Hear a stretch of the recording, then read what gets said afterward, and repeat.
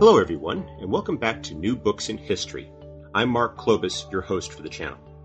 Today we'll be talking with Chris Woolgar about his new book, The Culture of Food in England, 1200 to 1500. Chris, welcome to the show. Thank you very much, Mark. I wonder...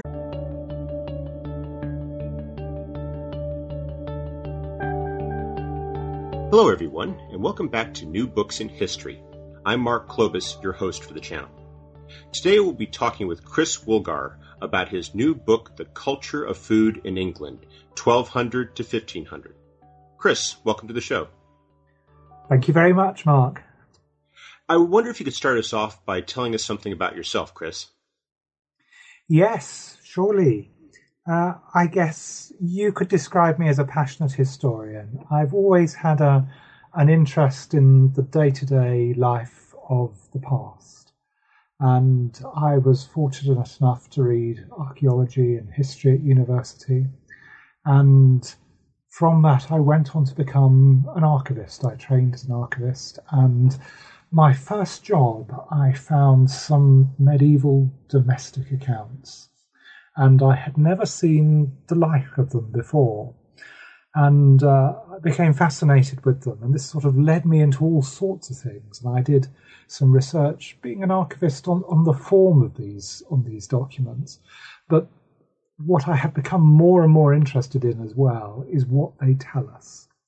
And one of the things that they tell us is a great deal about day-to-day life, and particularly about food. When I say household accounts, I don't mean probably households like yours or mine with 3 or 4 people in at most of the time. These medieval households are more like small villages on the move with 50 to 100 people, even more sometimes. They are really indicative of a form of living.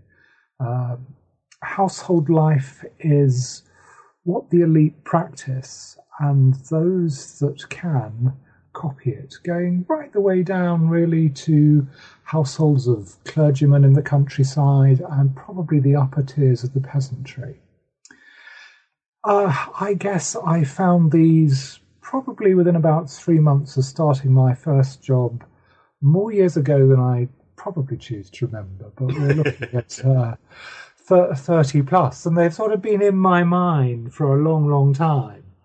And I guess I've probably looked at 90% of the ones that survive for England now, and some for the continent as well. So it's become a passion, if you like, and it's led me to all sorts of places.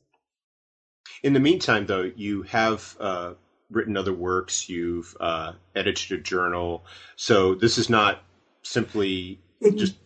Go ahead. Yeah, indeed. I mean, I had a career as an archivist, and that led me through records right up to the present day. Quite simply, most archives are 19th and 20th centuries, so most archivists, to make their living, have to work with modern materials, but they all have their own fascination. So I've worked with completely apropos of nothing almost, the papers of the first Duke of Wellington, the papers of Lord Mountbatten of Burma, all sorts of modern things as well, large collections of Jewish archives. But I've always been a medievalist as well. Most archivists of my generation were, quite simply because we had to have Latin in order to work with documents in this country. So most of us had come to it through that route. And I guess about 4 years ago, I made a transition from an archival life to life as an academic historian. I'm based at the University of Southampton, and I moved from looking after the University's special collections across to teaching history. But you're right, I have written about other things based in part around this notion of day-to-day life. I've written about the great household. As you can see, that's intimately connected to the accounts. But I've also become interested in other aspects, really. I think if you're going to understand how people live their daily lives, you need to understand how they perceive the world. So I set out some years ago to write a book about sensory perception and really to understand what it is that people do. And a lot of people have worked on, if you like, the theoretical side of cognition and how that works in the medieval period. But I was more interested in things from a pragmatic point of view. What happens when somebody tastes something? And I came to a very different picture of perception, I think, to many people. We live today in a world that's got a closed model of perception. If I touch the table in front of me, I can feel it's hard, it's smooth, it may be cold, but 600 years ago, my moral qualities would have passed to it. Its moral qualities would have passed to me, or the moral qualities of the person who had sat there before. And the same is also true of the things that people eat and the qualities that pass that way. So this sort of segues into taking us back to food, really. And I had written about diet and nutrition. I've edited volumes of that. I've worked with archaeologists and anthropologists. But I had in mind another aspect, really, another approach for this book that we're talking about today, the culture of food. And that is, what did food mean to people beyond the calories, if you like? What lay behind it for most people? So I really set out to explore that. And as you say, it's been mulling around in my mind for quite a while. And I thought it was time I set things down on paper. One of the things that comes out early in your book is you talk about the extent and the limit of the sources that you have. And as an archivist who is also writing as a historian, I was wondering if you could speak to, before we get into the book itself, the sources that you had and the picture that they give and the picture that they don't give. One of the things I'm particularly fascinated by is you talk about these household accounts. And you talk also about how the majority of the archives are 19th and 20th century. And that raises this very interesting question: is how does something as seemingly mundane as what are basically collections of receipts and so forth, how does that survive 600, 700, 800 years to serve as a resource? Well, the answer is poorly. And you can draw a contrast quite easily. We probably only have about 500 of these medieval domestic accounts for England, aside from the royal household, and those are rather different, as they're more about accounting for cash with the exchequer. But we have, on the other hand, if you look at the records of farms, of manors in this country, we have tens of thousands of those accounts. And they have been preserved because they provide evidence of title to land, in the sense that if you have a rent coming from something, and you can show that you have received it, you've likely got a good title to that property. Now, medieval domestic accounts are not like that. They get reused, they get cut up, we find them used in the binding of books, we find them used as cases for mirrors. Sometimes they survive as they are, but really it's very unusual indeed. And although it may seem like 600 and 700 years ago is a long, long time, there is actually in this country a surprising amount of documentation that survives. We have millions of land charters from the 12th, 13th, 14th century. So the contrast is really quite marked in terms of, if you like, the totality of medieval records in this country. And they are exceptional. And that's why when I first found them, I thought, gosh, this is really quite unusual. I must find out more. I think that they survive quite poorly across Europe as well for exactly the same reasons, aside from some of the I guess, some of the noble houses where there are clusters that do survive. But even then, we have nothing like what we once did. So the Dukes of Burgundy, for example, their domestic accounts survive largely at the centre of their accounting business, as it were, in Lille. And when I was interested in this, I guess in the early 1980s, I wrote to the French Departmental Archives and said, what do you have? And the people in Lille said, well, actually, we have 10 to 12,000 of these accounts. But what is striking is that if we had asked this question just before the French Revolution, they would have said, we have 250,000. And what happened is that during the French Revolutionary Wars, these accounts were used as artillery cartridges. And we can track them in small quantities all down the French frontier at artillery training schools at places like Metz and Toul and whatever. So there's another story about the preservation that goes on there. But we only have the tiniest fragment, really, of what these accounting records once have constituted. They must have been an enormous bulk of material. But there was no real impetus for their preservation. And yet you're able to use these archives, what remains, and other sources to get at something that you don't often see, which is, as you describe, the mentality towards food. And I was wondering if you could explain what people in medieval England thought about food, and how do they perceive it, and how do they relate to it?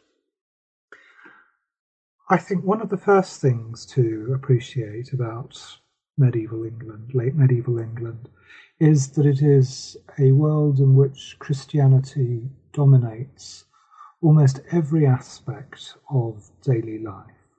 And nowhere is that more true than with food. Food is right there with original sin, if you like. The apple in the Garden of Eden, the sins of gluttony, the sins of lust, the carnality that goes with lust is inspired by eating flesh meat. That's carnis in Latin. People are very concerned about their diet in the sense of what makes up their food. And there is a pattern to consuming food that is driven by Christian belief. And that provides a pattern of abstaining from flesh meats certainly by about 1300, on 3 days of the week, certainly, if you could, on Wednesdays, Fridays and Saturdays, not just the fish on Fridays that we think about perhaps today, but on 3 days of the week, throughout Lent, potentially throughout Advent, potentially on the eves of the great feasts of the apostles. In a great noble household, you would have abstained from meat on probably about 180 days of the year. And on those days, you would have eaten something else, most likely fish. You would not have been able to afford fish in many places in peasant society, certainly before the Black Death. After the Black Death, perhaps, you would have eaten more. But one of the great things about medieval England is that very suddenly, round about, I guess, 1100, something like that, between 1000 and 1100, suddenly we find in the archaeological record vast quantities of fish bones, and we find also fish ponds being built around the countryside associated with great households, with monasteries and the like.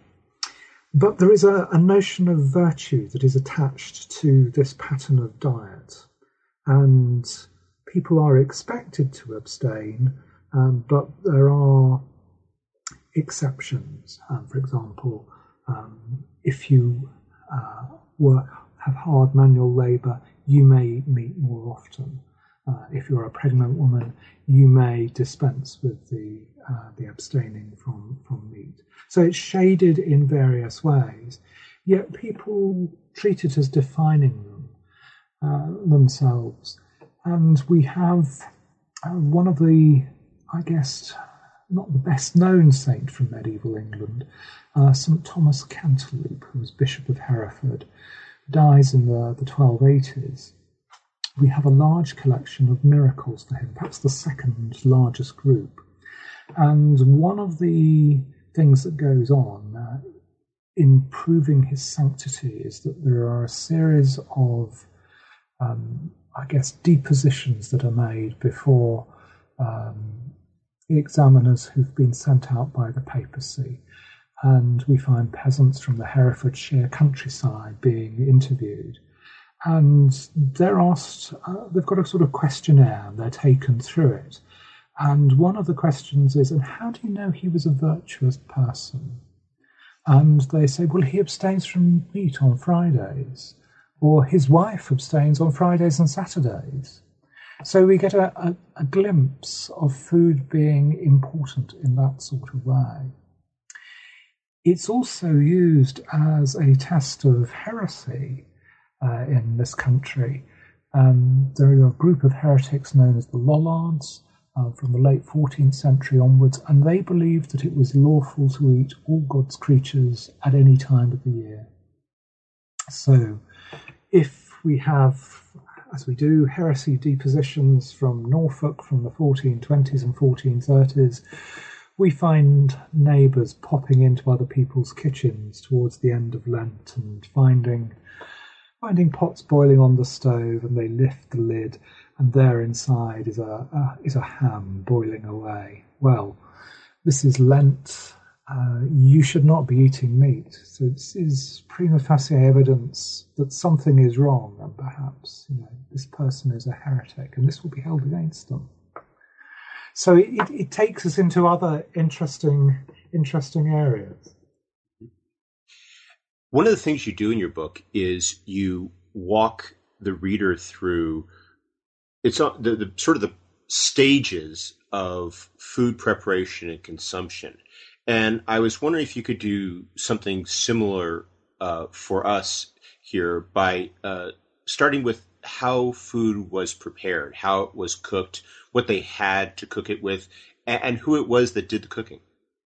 Well, food is very interesting. It must involve most people in medieval England, probably most of the time, either in terms of growing it, storing it, preparing it, cooking it, and of course consuming it. So it's one of these things that touches all elements of society. And there are features of the way it is consumed which help to connect people. And we've spoken about the fasting, the abstinence, and that's one of them. Before the Black Death, 1348 to 1350, the diet in England is largely cereal-based.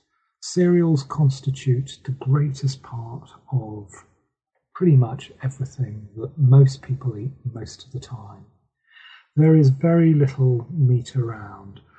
There is a population that has probably grown pretty much by about 1300 to its largest extent, almost beyond sustainable capacity. And we have large famines, great famines between 1315 and 17, which kill about 10% of the population.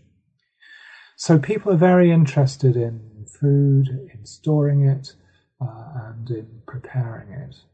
And what we get are lots of things that emphasize, if you like, examples in sermons that tell the peasantry that their diet really of bread and cereals and water and perhaps ale is actually a virtuous diet because they're not consuming all sorts of, I won't say exotic foodstuffs, but stimulating foodstuffs.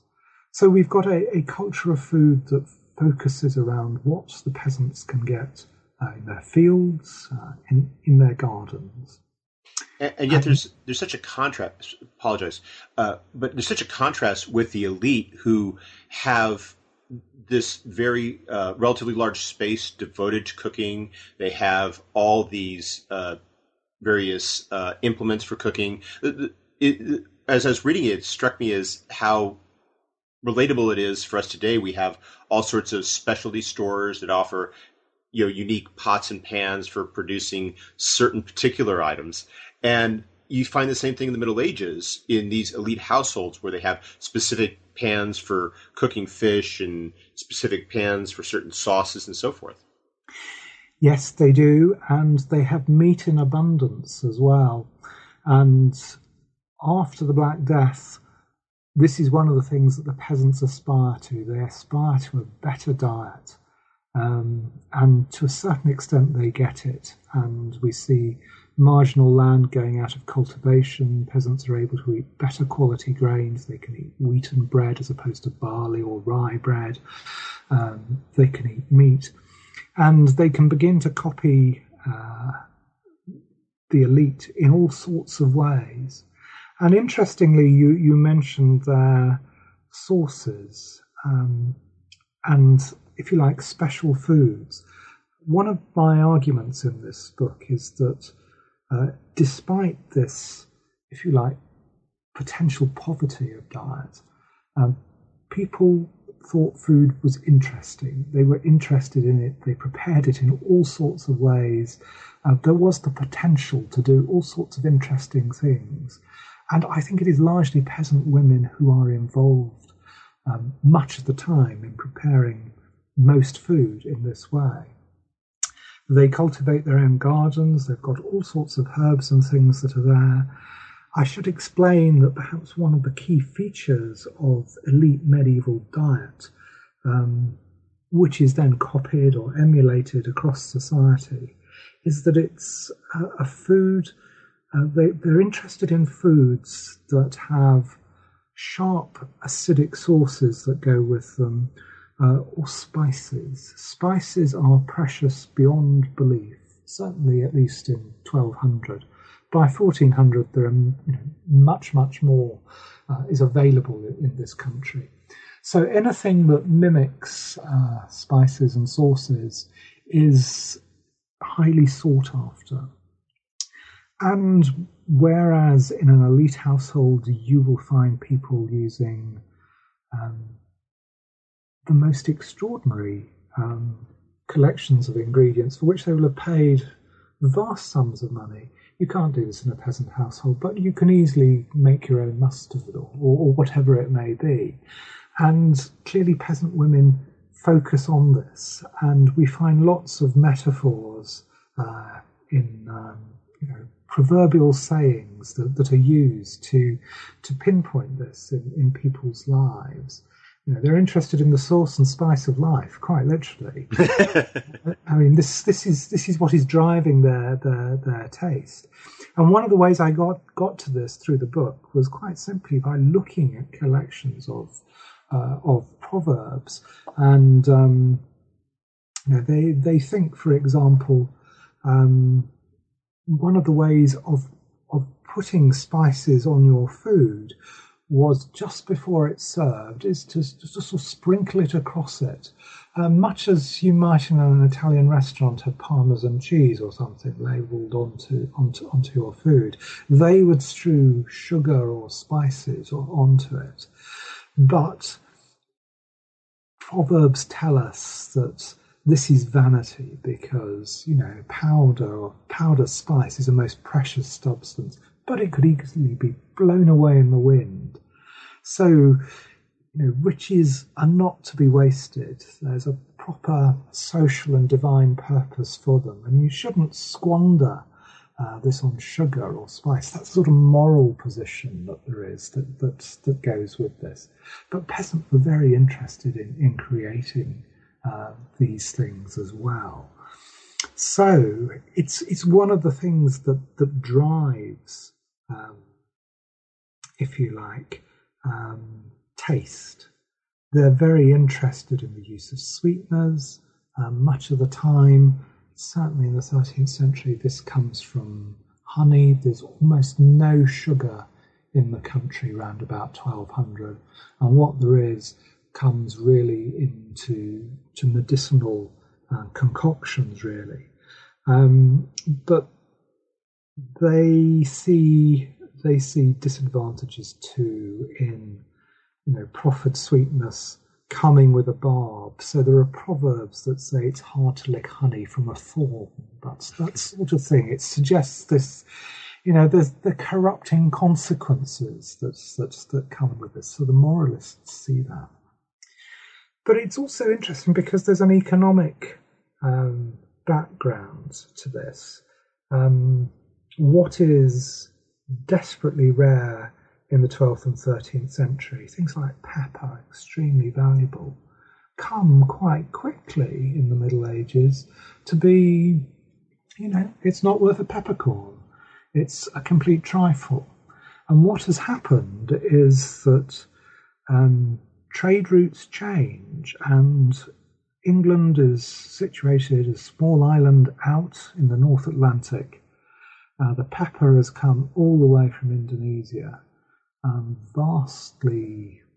It's hugely precious. And it's transshipped in the Mediterranean, and what gets to this country in the first half of the 13th century comes by land, by pack horse across France from the Mediterranean. But towards the end of the 13th century, in the 1270s and the 1280s, the Genoese discover that they can row their galleys out of the end of the Mediterranean. It's very difficult to sail out of the end of the Mediterranean because the water sort of flows into it. But if you have a galley, you can row out. And they discover that they can row out, and they come up to Flanders, particularly with the cloth trade, to the south coast of England, indeed to Southampton. And what they're doing is largely bringing alum for the cloth trade, which has come from sub-Saharan Africa, in fact. But they bring spices with it, and these are hugely valuable, and these make these trips immensely profitable. And we suddenly get more and more spices appearing in this country, a wider range of things. And it means that more and more people can get access to these foodstuffs. And it characterizes consumption. It changes the way that things happen. I don't know whether you're sitting having a cup of tea while you're listening to this, where you've got a cup and saucer. But saucers in origin are what you put sauce in. And at this point in the medieval period, they are dishes about, 20 centimetres, 5 inches across, perhaps with quite a wide lip, but also a depression where you would put your sauce and you would dip your bread in or whatever it is. And these come to table. You're experiencing a meal that's very different in its structure to meals today. Much more, or Western meals today, much more like eating Indian cuisine, where you will have many dishes come at once in a course. And you will get your meat, and you will get a saucer to share with your neighbour, and the saucer will have the precious substance in. Now, we know at an elite level how this works because we have menus. We also have inventories of plate, which tell us about the dishes that are there. But just occasionally we see people like the prior of Norwich Cathedral Priory giving a feast for his peasant tenantry at a place called Newton. And we can see that he orders wooden dishes, but he also orders wooden saucers as well. So the peasants are getting a taste of these elite foodstuffs. And these spices are hugely valued, so much so that they are a defining characteristic of elite cuisine. When a Bishop of Exeter dies in 1300, he leaves to his successors in the bishopric a series of quite practical things as well. Not only his service books, but some plate, but he also makes a point of leaving the spice mill that he has used so that his successors can continue to consume in a way that's fitting of their station. The fascination with spices is one that we oftentimes associate with the Middle Ages. But you also talk about something else that was not often present in food preparation for the peasantry that I must confess was never aware of before, and that was fats. And this plays into why they use spices to flavor food, because what they had to prepare food was also very different. Not just the spices, but the very basics of what they were cooking it in. Yes, I think fats are quite an interesting case. I mean, fats for most people are they are intimately connected to the animal world, and because before the Black Death, the number of animals in the countryside that are kept for meat, aside from pigs, is actually very limited. The amount of animal fats that are available is very constrained. So we don't see people cooking with fats in the countryside. We don't see them even often using dairy foods before the Black Death. I make a point about the Black Death because what it does is it kills people, but it doesn't kill animals.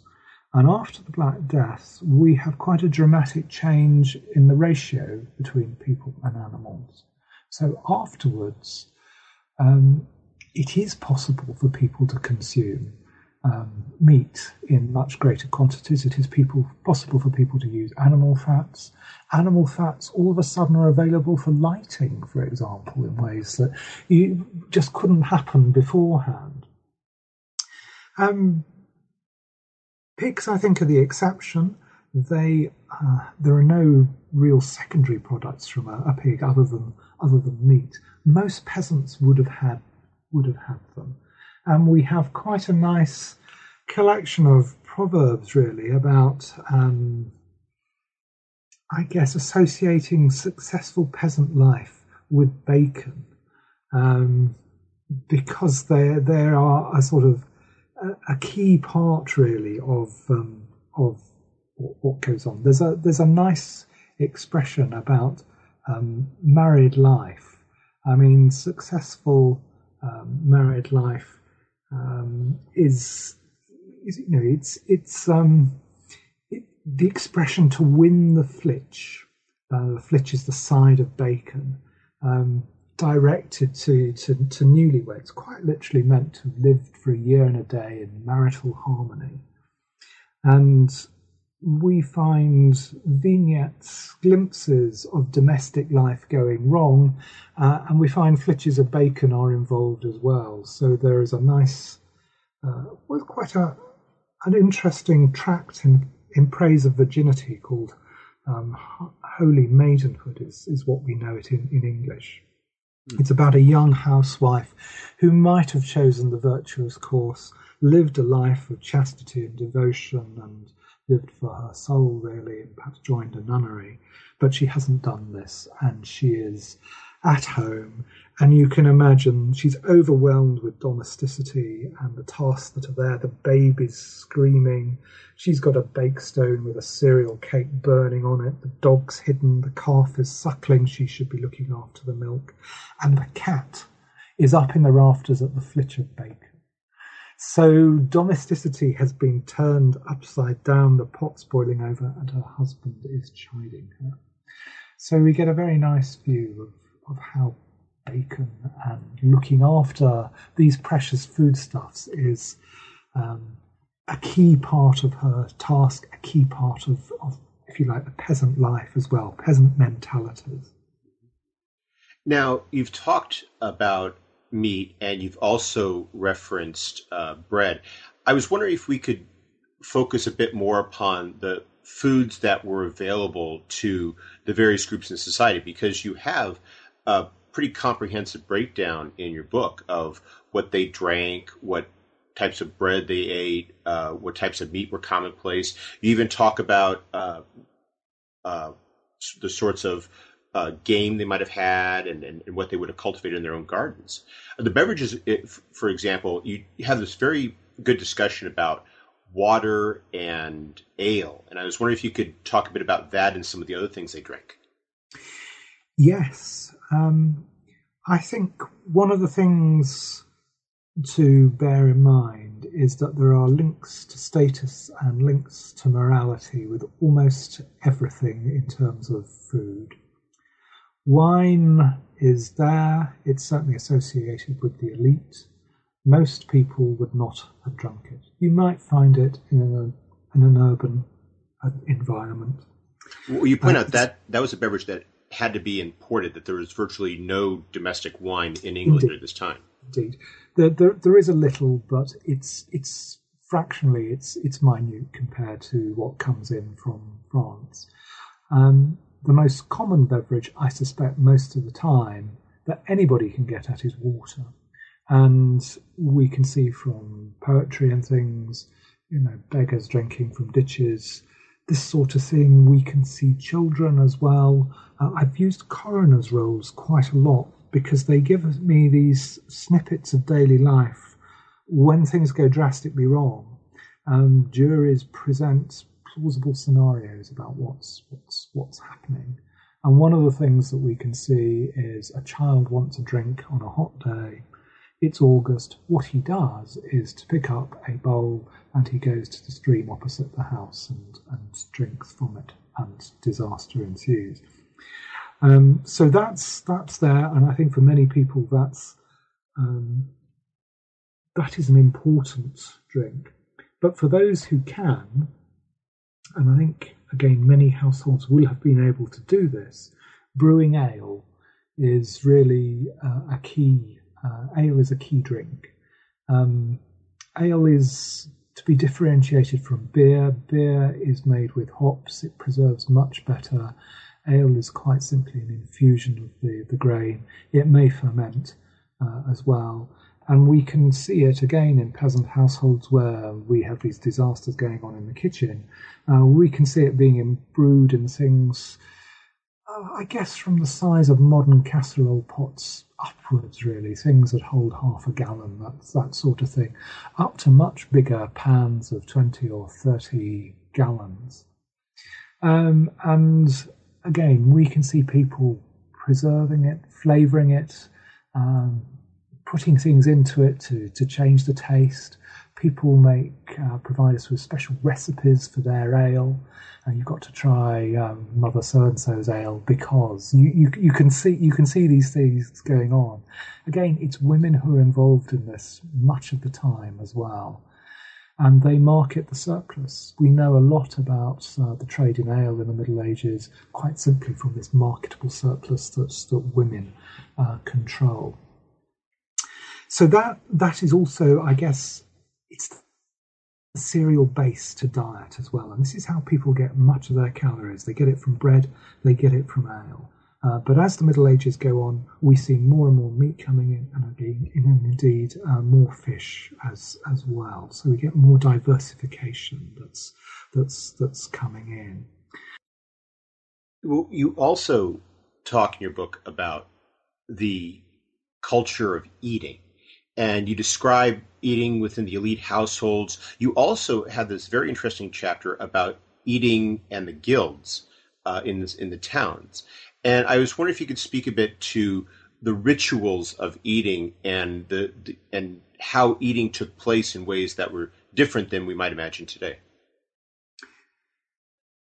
Yes, I think one of the key things about eating in the Middle Ages is almost like today, is that people are keen to share their meals with others. It's an expression of community. And feasting together, particularly at important times of the year, a guild's principal feast, the feast of its saint, the guild members will have been to church in the morning, will have heard mass and things, and afterwards there will then be a great feast. I took the example of a particular guild, the Guild of Holy Cross at Stratford-upon-Avon, because we have a long run of accounts for their feast, and not much else, it has to be said. It seems to have been the thing that the proctors of the guild spent much of their time doing during the year. Almost all their expenditure that we have in these accounts is spent on the guild feast. And it's a great communal event. We can see that the brethren of the guild, the brethren and sisters of the guild, spend their fourpence or sixpence to come along to it. And I guess somewhere between 100 and 180 of them sit down together to eat this meal. And this is something that's replicated across the whole of the country. We have a series of returns made to the guilds, to government, of guild activity in the late 14th century. And they tell us about guild feasts happening in every village. So that's clearly something that's very important. It's also quite evident that the structure of these meals copies what happens in elite households. There will be the same types of servants. There will be people presiding at the meal. There will be a top table. We can see there's a top table because the best table linen is not going to be enough to cover all the tables that are there. We can see some special foods being used. For example, we spoke briefly about game. Food that is hunted has a special cachet. It's restricted to certain people to be able to do it. So venison at a feast is something that's really quite unusual. Even things like capons, for example, especially castrated and fattened chickens, are highly desirable, and they will be reserved for the top table. But the others might also get really quite large quantities of meat, and the Stratford feasts are quite remarkable. They take place in early July each year, and for many of those years, everybody seems to get a small goose, what's described as a green goose. That's a young goose. So they'll get that, and other portions of meat as well. These meals take a long time, partly, I think, because of the amount of food that's there, partly as well as we get through the later 14th and into the 15th century, because there's an emphasis on ceremony. And we can see this going, it becomes so dominant in elite levels that they must have taken hours to eat food, possibly as much as 3 or 4 hours per meal in some of the really large establishments, especially if the king is present, because the king eats before everybody else. And we have a few timetables as well that show the operation of these households, and we can see separate sittings so that the greater servants eat before the Lord and his family, and the lesser servants have to wait, or if they're lucky, they get to eat something first before everybody else is served. So we get a vision of people eating together. Even in peasant houses, we see people sitting down together. We see at the level of the clergy in the countryside copying of these rituals of service, pantlers to carve the bread and this sort of thing. There is a coroner's case from a village about 20 miles from where I am, a place called St Marybourne near Andover, in 1385, where you could see the vicar was going to sit down and enjoy his meal, and his servant had just come in, somebody called Brown John. Brown John is another word for a large cauldron that you get in a great household. But unfortunately, this man is laying the table, and he's bringing in the knives for cutting the bread, and he trips and falls, and you can imagine what happens. But it tells me that they were going to practice these same elite rituals of slicing the bread formally in front of the vicar or the rector of the parish. And we can see the tables being laid out in our own minds, the things that are going to be there. And even if we look at peasant inventories, the upper levels of the peasantry, upper tiers of the peasantry, we find things like tablecloths. So you begin to get a hint of these things being copied at that sort of level. So it's one of these things that stretches across society. People expect to eat together, they expect to be served in particular ways, they expect meals to take place communally. They expect to share. They expect to give to the poor as well in terms of food alms. And this is really quite important as well through the Middle Ages. There is a large group of poor, again, certainly before the Black Death, less so after the Black Death when the economy has changed, but the moral economy changes as well. Before the Black Death, we even find groups, sometimes of 13 people, mimicking Christ's apostles, coming to table regularly. Some people almost have almshouses within their own establishments where people come and eat with them or in front of them. And these poor people also get special diets. So we find that they're given a virtuous diet. They will get fish virtually all the time, for example. They will get special loaves. When Christ fed the 5,000, some of the gospel versions tell us that the poor were fed with barley bread. So this is what the poor get. They get barley loaves. We find the royal household bakes special loaves for the poor, and they're made of barley bread. We find monasteries doing exactly the same in their almshouses. They're baking special bread. So they're really reenacting these miracles. When Henry III feeds the poor, he can feed 5,000 at Westminster. And he has wall paintings as well, which mimic this, as does Westminster Abbey. So these things are, they don't have the same sort of sense of time as we do. They're expecting potentially to feed Christ there. So that's in their minds. And that's actually what I took from the book at the end, which was just how much we take eating for granted. As much as we fetishize it, as we have cooking shows, we oftentimes talk about fine eating. It's something that, because it's so much in the West, we have so much more availability of food, and where we have shops everywhere, you can easily walk in and get a snack or food. It's something that while we can do that, we also just sort of make it almost an afterthought. And how it seems that for them, because it was such a more of a scarcity, not necessarily a scarcity, but more of a scarcity, they put much more ritual and attention and respect into it. It's certainly a society in which people know hunger. After about 1385, there is really no famine in England, unlike the continent, which does have serious famines. There are certainly periods of dearth when people do go hungry, and the memory of hunger is deeply ingrained in the peasant mindset. There are lots of proverbs that say, hunger breaks stone and wall. This is something that is there in their minds.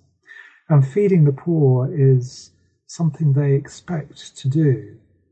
But by the time we get to the later Middle Ages, and after the Black Death, they feel very much that people should be able to work for a living because the world has changed. And instead of giving food away indiscriminately, they focus it much more on the deserving poor, particularly their neighbours and family. So there is another sense of community, that you are responsible for the poor of your own community. So yes, I think one of the great problems that we don't have before us is how to preserve food throughout the year so that you don't starve. And there are hungry times. It's very, very clear that by the time you get to May, June, people are wondering where the food is going to come from, because until you start getting new crops coming in, you're dependent on what there is from last year's harvest. And we see things happening with prices, for example, in hard years. Those peasants that have, for example, been nurturing their pigs for their supply of meat have to sell them so that they can buy corn to eat. And we see that happening any time sort of from Easter onwards. If it happens earlier, you get a fairly good idea of the scale of the crisis. So it is something that's on a knife edge. Occasionally you can see that there are people think of big solutions to the problem. So some major cities like London, for example, have the option of importing corn from, say, the Baltic, where there may not be dearth. So people are thinking about food security in that sort of way. But the problem really comes when famine hits Northern Europe right the way across in 1315 to 17, because the crops fail across Northern Europe at that time, and then there is just disaster at that stage. And the memories of this are there. Yes, they're ever present. People do go without, no doubt about it. Well, we've taken up a lot of your time, but before we go, could you tell us what you're working on now? Yes, surely. I've gone off on another tack, but to do with daily life, but looking at it from another way. I'm moving on to people's stuff, if you like, people's possessions.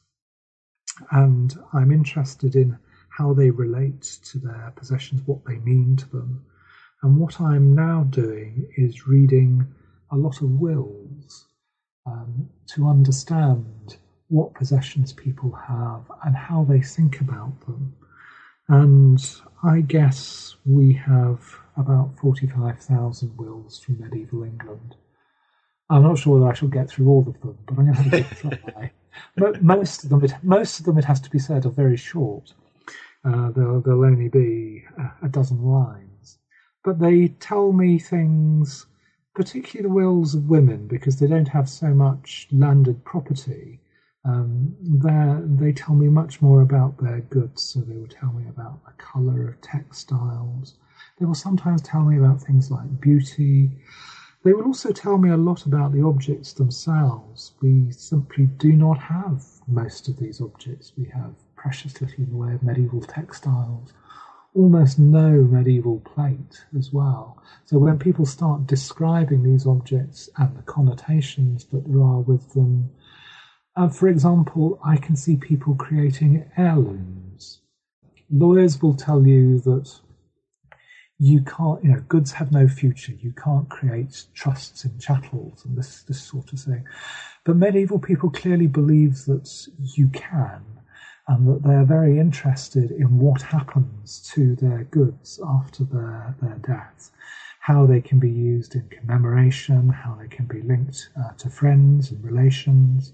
Quite a lot of these things have to do with food, I have to say. Silver cups and things. I can see heirlooms being created. For example, there's a woman called Rose Reichel who in 1418 bequeaths to each of her 5 children a silver cup, and then sets out that it should descend from heir to heir of their body in perpetuity. So these are things that are really quite interesting. I mean, one of the really great changes in people's lives between 1200 and, say, 1600 is in this quantity of possessions that people have. In about 1200, they have very, very little. By the time we get to about 1600, there is stuff everywhere. And it's watching this transition, watching ideas change about what possession means. Because if it's limited in some way, I mean, today, if I give a chattel to somebody here, the expression is a gift of a chattel for an hour is a gift forever. But that is not how it works then. There is personal connection that goes with things. So people keep these things in their families, and then these drinking cups, for example, you can see your family line is dying out. So you give it to a monastery to be used in its refectory so that you will be commemorated in prayers and the use of the cup at meal times. So there's a great deal there that I want to pursue. Well, it sounds like a fascinating project. I think it will keep me busy for a bit. Well, Chris, thank you very much for taking some time out of your schedule to speak with us today. I hope you have a wonderful day. You're very welcome.